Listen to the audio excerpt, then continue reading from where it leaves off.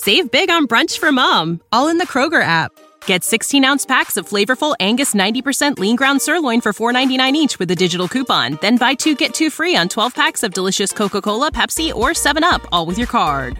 Shop these deals at your local Kroger, less than 5 miles away. Or tap the screen now to download the Kroger app to save big today. Kroger, fresh for everyone. Prices and product availability subject to change. Restrictions apply. See site for details.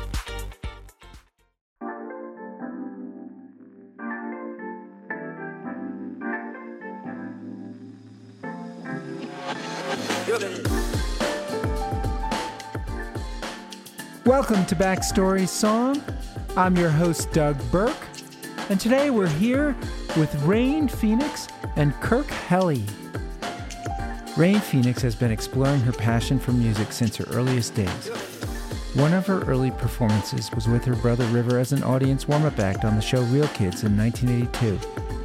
Rain and her family have been active in philanthropic and activist causes their entire lives.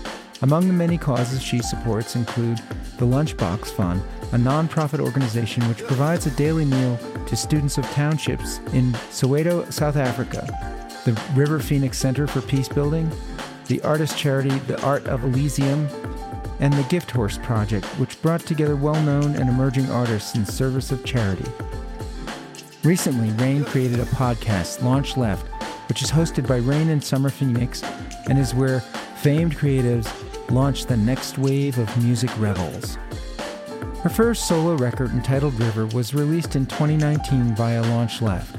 The first single, Immolate, was released on River's birthday, August 23rd. In the album, River, Kirk Helly and Rain have forged a body of work that not only serves as a totem to her brother's legacy, but also illuminates the depth and beauty of her own artistry.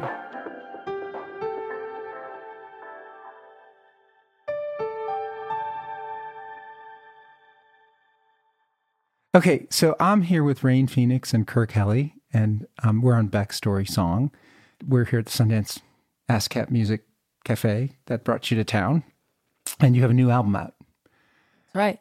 And as you and I both know, as I mentioned last night, this podcast for me is a personal experience based on my last conversation with my dad. And he said, I have to do this. And then he passed away. And, it was like this thing I felt compelled to do.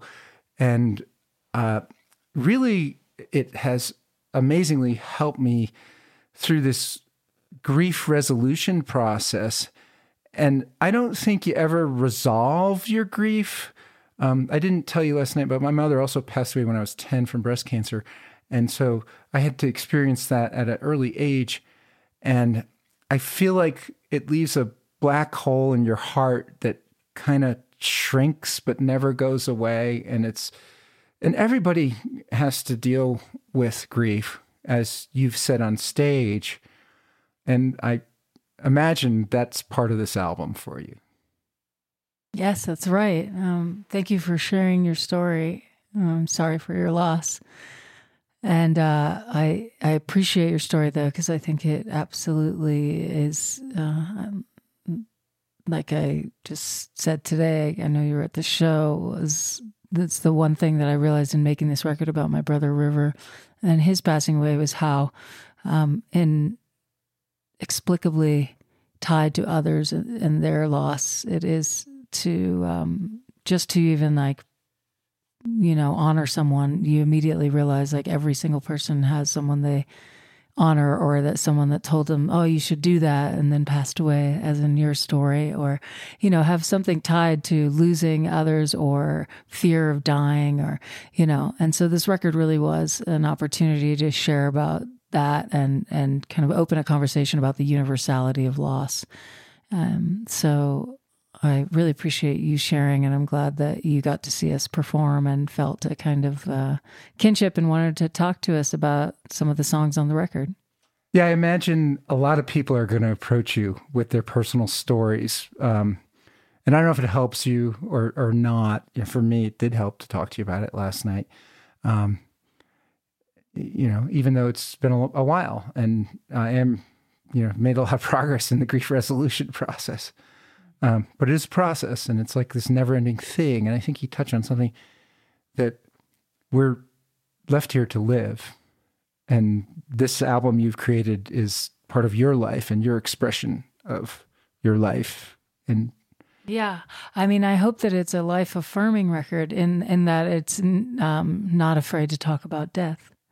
That's a lot of why I think it is important to talk about death and loss and grieving, and because culturally it's not very acceptable, and we don't really do that. And that's, in many ways, like you said, I think that is part of what creates or keeps that black hole feeling very much like alive in a sense, as opposed to finding ways to heal by way of just like affirming that the person you really care about is no longer with you. I don't know if that's an eloquent way to talk about it, but it does seem like the more that our culture turns towards death positive discussions and discussions about burials or how people want to, and you actually shared with me that your father had explicit instructions to not do any life support systems should he pass away, and that you and your siblings were all there when you unplugged,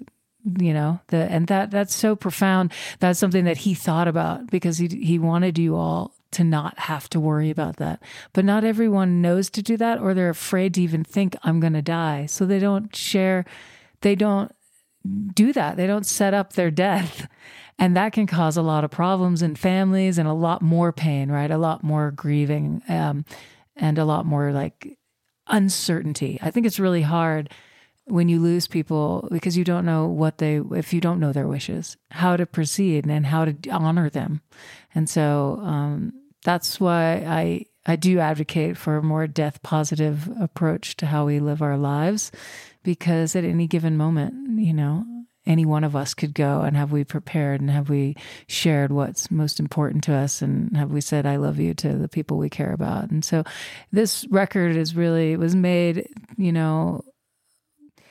from a very personal space, but ultimately with a very vast aspiration, a universal wish to, alleviate the suffering of losing others for everyone. And I hope that it provides a kind of healing salve in that respect. And the songs, vary from, not all the songs, and Kirk is here to kind of expound more on how the behind the songs, right, which is kind of what your podcast is about.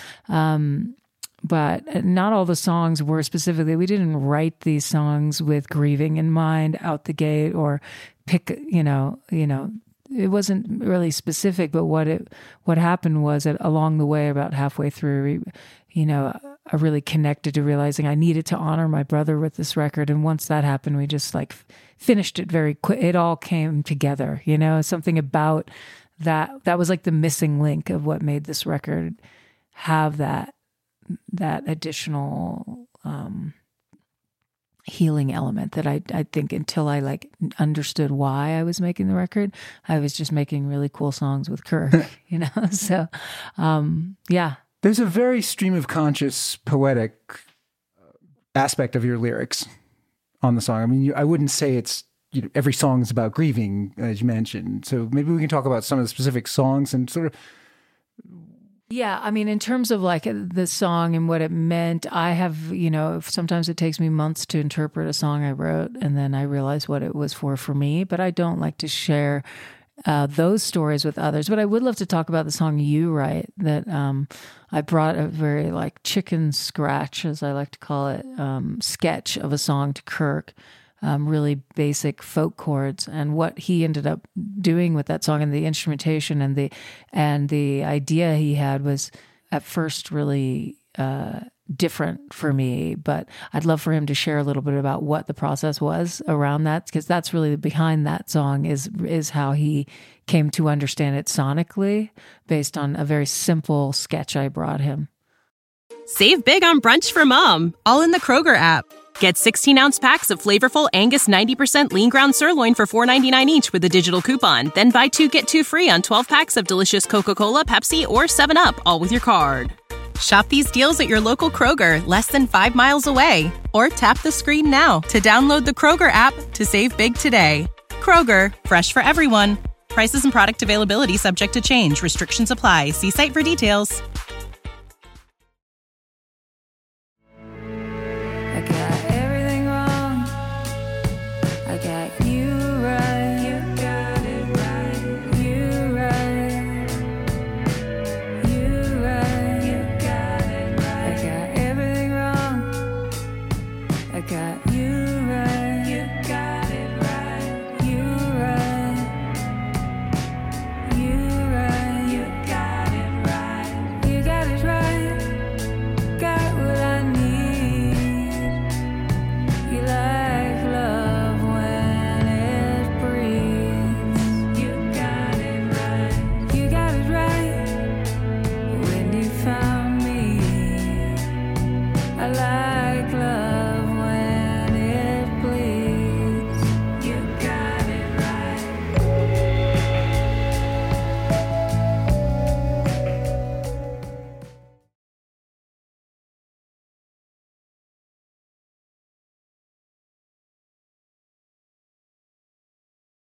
So, Kirk, Rain brings you chicken scratch. Well, I mean, I think it was a fully realized song, really. But I think what she's getting at is I took the chords, cowboy chords, basic chords behind her melody.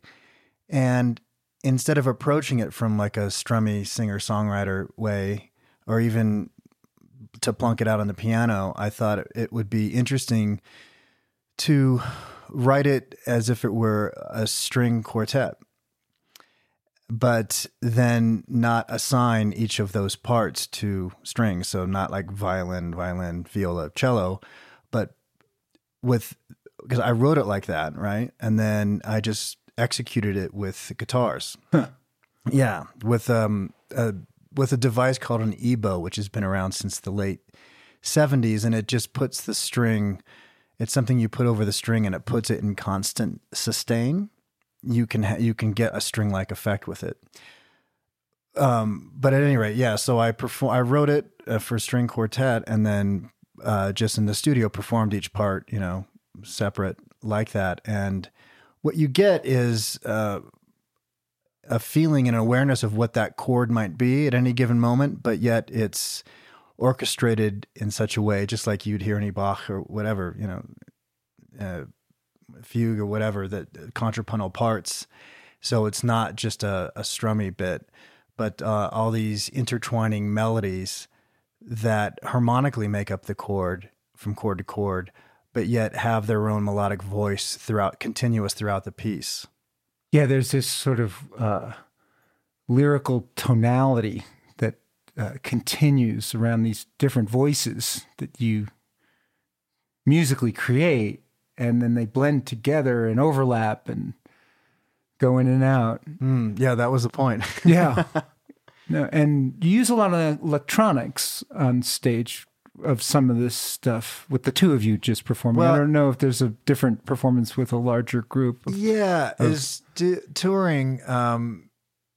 We've been touring as a duo, so we needed to kind of rethink arrangements and how to best replicate it live. And we definitely didn't want to go the route that a lot of people do, which is just kind of bring all the information, all the sonic information on the laptop, and you just hit the space bar, and then you're good for the whole song because it's just playing the entire backing track. Like it's karaoke, right? Yeah.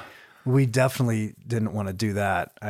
I'm not a big fan of that kind of thing. I mean, just stay home and listen to the record. Then, right. You know it's what I mean? not. You're clearly... Yeah.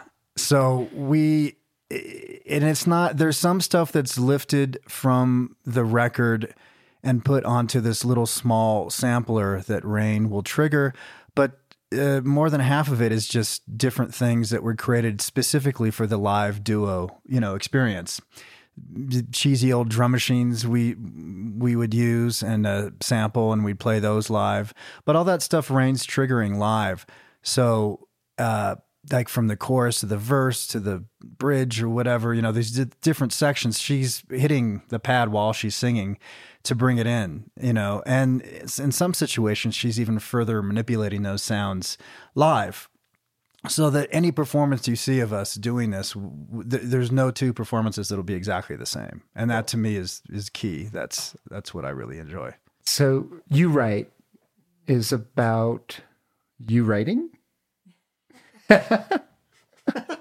That's great. I like that. That's a fun play on words. Or is it about me writing? Is it? Well, I Or think we it's all pretty write. self-explanatory. In that, I don't. Like I said, I'm not gonna break down the lyrics and exactly, but the lyric is, "I got everything wrong, I got you right." So Yeah, it's right. it's a kind of love song, but it can be used interchangeably. It can be an unconditional love song for between a parent and a child, or two lovers, or siblings, because it's really the idea that, like, messing up somebody, the protagonist feels they did something that was harmful or shitty to the other person, and they're like, you know what, I got everything wrong, but I got you right because you forgive me. You know, I think this concept of forgiveness, which was in my eulogy, and with my dad, is really an important part of life that a lot of people miss, and we fail to forgive ourselves. We fail to forgive others. The one thing I found profound about my 6 siblings and I being there with my dad was that we actually had forgiven each other for stuff in our lives, and there was no one who couldn't be in the room with each other. And I in the aftermath of that, people who told me stories, they couldn't be in the room with a sibling when their parents were dying. And I thought, oh my goodness, that's like, I'm so grateful that we didn't get to that point. But one of the foundational things was that we were able to forgive each other, because when your kid's growing up, you don't always treat each other right, and you had quite a family who's, of siblings, not just River. Yeah. And you, Summer, Liberty, Joaquin, obviously, or just you've been a public person. You're an actress, you're a singer with REM and Red Hot Chili Peppers. It was like my past life, but yes, I'm very, very, very grateful for it. But that was many years ago, and yes, I've been in music and film, but this is your new life. This record is really sort of everything right now that I'm focused on. This and the podcast Launch Left, where I invite well-known artists to launch emerging bands. And I know you've heard about that podcast and listened to it. With my sister Summer and I host it. I love it. It's awesome. Great. And everybody who's listening to this should go listen to Launch Left. Amazing interviews. But let's talk about that for a second. Sure. What is the purpose? What are you trying to accomplish with Launch Left? Well, Launch Left is a space for famed creatives to launch the next wave of music rebels. That's our tag. But it's also an intentional space to highlight and empower all artists for whom radical creativity is not a choice, but a necessity. So what that means is we're really interested in interviewing and hearing music from artists who are unapologetic about their craft and what they want to say, and they don't bend and change the way they're going to make art to please others. They make it because it comes out of them just as it is, and they feel very strongly about it. It's a really about curation within left of center art, and the idea that well-known creatives that we respect that have done things their way and gotten to the top doing it, they're who should be telling us who's the next wave of those kind of artists. And really what it came about was asking myself, who's the next Beatles? Who's the next PJ Harvey? Who's the next David Bowie? Why doesn't there seem to be those artists anymore that are just, to me, culture changing figures, they're not that prevalent. So I thought it'd be really interesting to in a small way through a podcast, at least start there, but it's a much bigger idea to begin to kind of try to find those next artists and to ask the people I respect in music and art and filmmaking to share with me who they think is great, because there's a lot of music out there, and that's a bonus to some extent. I'm happy for the artists, obviously, that anyone can put anything out, but it also creates a overwhelming amount of music. And to me, I would much rather get someone I really trust to tell me who of all these myriad of bands out there should I listen to. If I don't have much time in a week, give me the top 5 on your list, So it was kind of a way to skim the top for others and try to have deep conversations about art and activism and culture, and then also highlight somebody unknown. Yeah, I love how the artists you bring on are very passionately, organically driven. It's like part of their soul that they can't shut down. They have to get it out there. Yeah. So how did you and Kirk come together? I met Kirk through my brother, Joaquin, years ago, like 10 plus, I think, now. 2010 or 9, I think we met. And we played together in a band for a short time, and then we didn't really play music together. We both do music, obviously, and we're doing other projects for a long time. And then this is amazing how this we came together to collaborate on this record. It really came kind of organically, which I shared on stage today too. As we worked together on one song that was part of a small EP or double A-side single. And from there, we just kept writing and producing.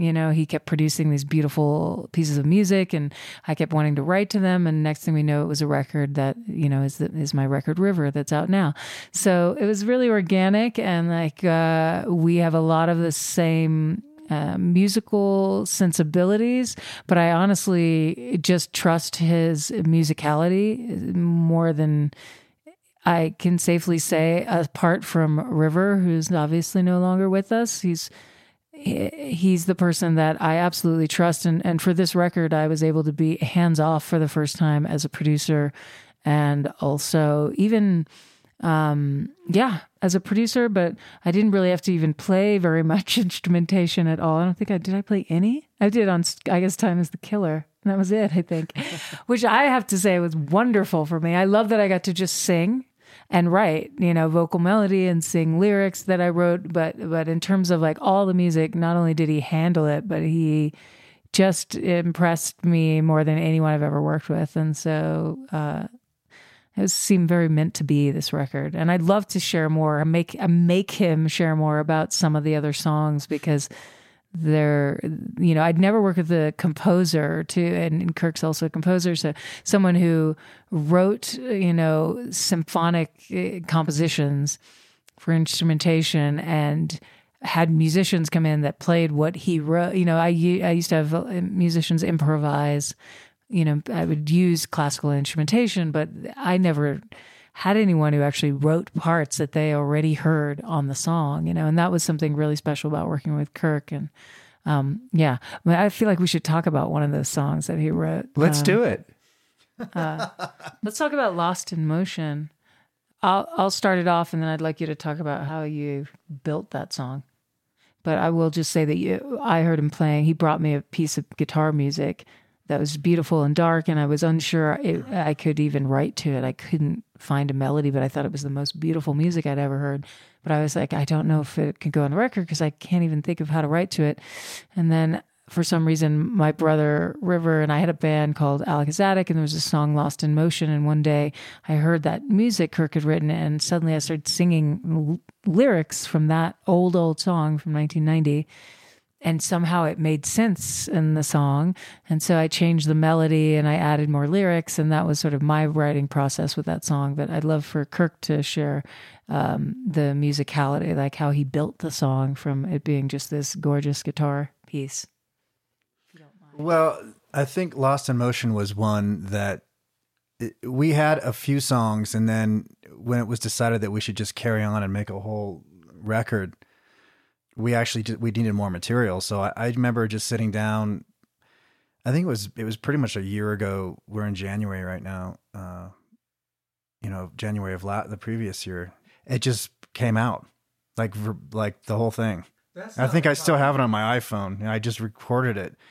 And it was maybe just a day or two later, or maybe 2 days later, I have a small studio set up at home to sketch things out, and I threw down the guitar with just a primitive beat, and both the primitive beat and that exact guitar part from the sketch made the record. That's what you hear. But that's how it started. There's no a whole lot of thought behind it. It just kind of came out like that. Some of the best songs in my interviews appear to have been created that way. It's almost like it's this thing that hits you and just got to get it down. There's ones too that evolve over time, and you really craft them and spend time with them. They're cool too. But yeah, it's a lot of fun if it just happens. So I brought up the music for her, and I think she thought it was a bit dark sounding, but when she came around to it and she came up with this gorgeous melody. And then I think from that point, as it's the same with some other songs, that's when I started to hear other instrumentation on it and how to flesh it out and what other things should go on there. I mean, her melody would inspire that. It's like, oh, okay, this part needs strings and this part needs this. And yeah, that was all based on her melody, how everything else got orchestrated around it.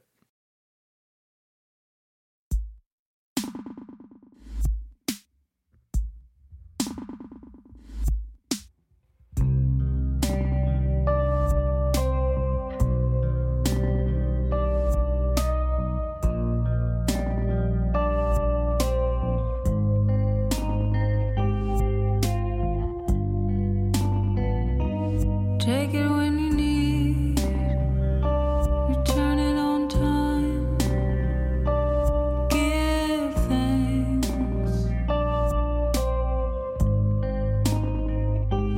These are the words my father left me, off into the night, laughing at the red light. Joy is just a mask, the feeling's never lasting.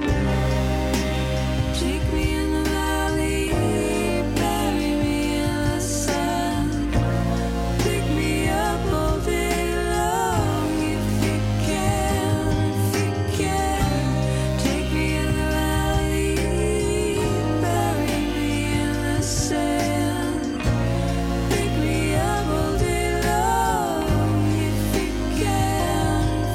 can, lost in all.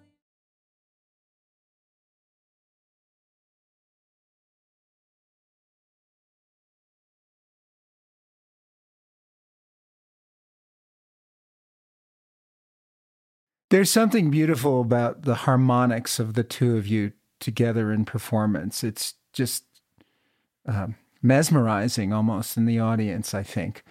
For me, it's captivating. It's part of what I try to explore in this podcast is what I call the invisible language. This marriage of the words and the sounds.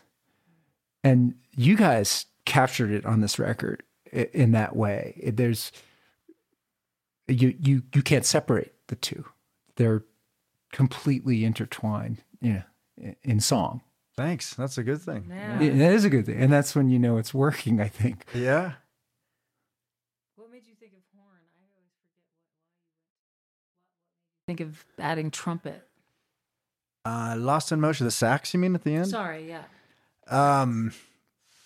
I don't have like a concept of why. I just heard it. That's the same with me with a lot of music stuff. I just hear it and then I won't be happy until I've done it. And sometimes it's a bit of an expense to get real instruments in. And I'm always kind of a stickler for trying to do that too. But yeah, I heard sax on it. I mean, it was just, it just seemed like a, tenor sax in particular, kind of a low smoky sax on it. For the two melody bits, like the reintro and the middle eight. And then, at the end, it just seems like it would be really cool to take it on a further journey and just have, some crazy sort of out improv on it, that really took it out in like that old school, like no wave New York kind of way. And it was really nice because you have this really melodic sort of foundation, and then you have, this blowing sax that goes, out of key on purpose and skronking here and there. And it's a different way to build tension, So you hear the sax in your head, and there's a lot of session sax musicians in your world, I imagine. How do you pick the sax player that's the guy to do that honky, skrunky sound that you're looking for? I honestly don't know even how. I'm trying to remember how I met Matt Demerit, but I immediately said, "Oh, my friend Matt Demerit, he's a great sax player." That's with a lot of things on the record, and he was perfect for it. He really was. Yeah. Thank goodness, Like he actually came and played. We had a residency in Los Angeles, and we had a full band for that one, which was really fun. I hope you get to see that someday because it's a whole different experience. But he played with us live as well, and he's just such a great horn player. It's really remarkable. And honestly, like, I can't help myself. I'm just going to expound a little bit on Kirk more because, what you heard that you really liked is the duo, right? Yes. Very recently, we showcased at a film studio, and we had kind of the duo, but then we added a pianist who played horn arrangements on keys as well, and a cellist. And then we had the full band at the residency. And each time we do this, Kirk hand charts everybody's parts and reconfigures the entire sonic landscape. So if you've gone to see us at let's say, each of those versions, you are seeing a completely different sonic treatment to the record. And so that's been like just awe-inspiring to have someone that gifted be my collaborator, so that like every time we play, people are like, wait, that's different than last time, and it's still that cool, but cooler in this way. And that I've never had that, and I love that he's a stickler for things changing and that doesn't want things to sound the same and wants every time for something to be nearly unsettling in that you're not sure what's going to happen or what's that sound, where's it coming from. And what's funny is all the things he's like, pretty sure will happen. We get that feedback after each show, or someone will come up and go, what's that thing that's doing that sound in that one part? And he's like, see, I told you that's gonna. One of my favorite instruments that I saw in your performance was the tap dance percussion. And it sounded like raindrops on a window pane. I was thinking, Rain is playing raindrops. I thought that was really cool. I don't know if that's what you were going for. But tell me, how did that come about? Like, because, when I think of tap dancing, I think of Shirley Temple and, little girls. You don't think of like a grown up. You are grown up, right? I am definitely grown up. Yeah. Well, I'm very childish. Depends who you ask. Yeah, that's true. That's funny. I mean, I tapped as a child. I did all kinds of dance, and I love tap dance. I tapped as an adult in a cabaret troupe I was in New York City. And for some reason, that song on the record does not have tap. And we were getting ready for our residency shows with a full band. And for some reason, right? Like one day I was just like, I think I want to do... I'm going to tap on it. Yeah, I think I'm going to tap in the middle eight. I just feel like it could, doing something rhythmic with my feet, it made me want to tap. And I just made up a little routine, and I just started doing it rehearsals. I think all the band was like, what the hell is going on? It was definitely like, huh? But it feels so good to do. And I also, yesterday, I forget who we were talking to, and I said something like, it's a forlorn tap dance. And they were like, that's an oxymoron. There is no, tap is like this happy-go-lucky jazz hands thing. And I was like, no, but the idea of, what's really wild, and I'll share it with you now. So the idea of doing a tap dance in the song Time is the Killer about impermanence and, and how we're all afraid to die. And we need to talk about it more and like what really is important. Is it important that you're, stay angry at someone and then regret if they pass that you didn't forgive them like you were talking about? Or it's a lot of heady subject matter, the actual lyrics. But for some reason, it just felt totally right. And then I went to a dance store to get my tap shoes. I'm a vegan and I wanted to get a vegan pair, and they had them at this one particular store. And I was practicing the routine there, and she was like, "Oh, you got the time step down." And I didn't know that like I had choreographed this whole routine, and like the main part that I was doing was called a time step for the song Time is the Killer. But it was, again, very stream of consciousness. I didn't do that intentionally. It was after the fact that I was told by a dance instructor that was at the dance place where I got my shoes, "You're doing the time step." And the time step is when tap people want to keep in time with each other? No, it's or? an actual, it's the actual dance part. I do the like hop shuffle part of it. When you saw it, there's like, I'm doing different tap routines within that short window, and one of the main things I do is called the time step. It's like hop, shuffle, slap, shuffle, ball change, hop, shuffle, slap, shuffle, ball change. That's the time step. But I didn't know that. And it was perfect. So for Time is the Killer, there's a lot of time step in there, and I really love the tap, especially in the duo, because there's really nothing going. There's not a lot of instrumentation, and you're able to hear that I did make it to create rhythm. Like there is no drummer, so it's like it is a form of percussion that I wanted to add to it. The way you held my gaze, you turned my dark to gray. I'll never be the same. I love you always. I'll never hear your voice calling my name out. The way you lift me up. You taught me how to reach sky when I'm down. Ooh.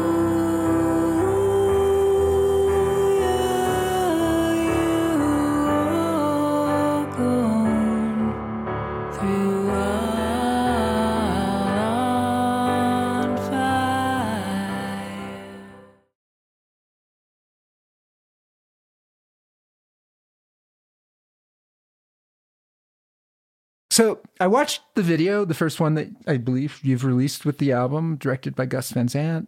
Tell me about that, if you want to. That song behind that. And Yeah, Emulate. Well, that was the first song we wrote together for this project, and originally it was a pitch for another project, a TV show that actually got us the gig that we're going to eventually be doing music for. But so we wrote the song together, and as soon as we decided to do the record, it was like, we're definitely going to use that song. That song is really special, and it's so specifically special about loss, and yeah, it's very, very personal and very deep. So yeah, that's how. And then Gus has been a friend, and he's a good friend of Rivers. I was trying to include as many friends of my brother's in this record, so that it could be sort of a, group healing in a way. Interesting. And did they find it to help them? What was nice was that everyone immediately that I approached was like, absolutely, I want to be involved. And I think that in itself was really all that I was meant. It was an offering of like, if you want to be involved in this project that I'm honoring River, I would love for you to. And so everyone said Who yes. would say no, right? And it was just lovely, and I love Gus's interpretation of it. And the song is really special, and to me, can be for anyone. And, I've lost many people in my life. So, and so have you, and so has Kirk, and so is everyone listening. So the idea with that song was to keep it as universal as possible. So no matter what, you could put anyone, and, you could listen to the lyrics, and you could think about the person that you miss or thinking about or that you lost, and be able to experience, some emotion about it, because it is a very emotional song. I've had a lot of people say they cried, and it was very deep for them, and that's really special, because that's sort of, to me, what music is about. It has this power to really open your heart, and that's what this record is about too. I always prefer meeting people and talking and getting very quickly very deep in conversation, certainly about the softness that we all share, because that's actually, I think, who we are. And we cover it all up by the day-to-day grind of life and trying to be cool and trying to be business-like, trying to do this or do that. But it's when you can share music that can bring people together around a theme that is universal, like grief and loss, and then hear their stories or just feel the difference in a room as a performer from when you started the set to when you finished the set. That's, to me, my favorite thing about performing is that you have this opportunity to change energy in a room and to include people and to connect with people through music. It's a kind of therapy for everyone involved, the performer and the audience. And when that happens and it happens well and you can feel that shift, it's priceless. Like I said to someone else, it's my favorite drug. Like that, it's the only drug my drug of choice is what I said to someone yesterday. And it really is. It's one of the greatest feelings because you're not alone. And it doesn't mean you have to know everybody personally or everyone has to share their story. And, grief is a very private thing. And I certainly feel that way about it. So it's not so much about having to expound about it. But in that moment that we all share through music or through one of our sets and through the way that we are honoring not just the people we've lost, but the people in the audience, it's this incredible opportunity to change the energy in a group without words. It's like through melody. And I am a huge fan of that. So I'm so glad that you get it. And I'm so grateful that you asked us to be a part of this podcast. I love that you go deeper into the heart of songs, and this project is super important to both of us. So thank you for having us on. Oh, thank you for coming. You moved me. I felt a real sense of community, a communal feeling, if you will, being in the audience when I heard you guys perform. And there's just a powerful empathy and in your music and compassion and just feelings that help me. And you did make me cry. And that's always when my dad cried really easily, and so do I. And when and I'm starting to cry now. When a songwriter makes me cry, I know they've written good songs. Yeah. I think that is I agree. I feel the same way, right? Same. Yeah. So thank you, Kirk. Thank you, Rain. Thank you.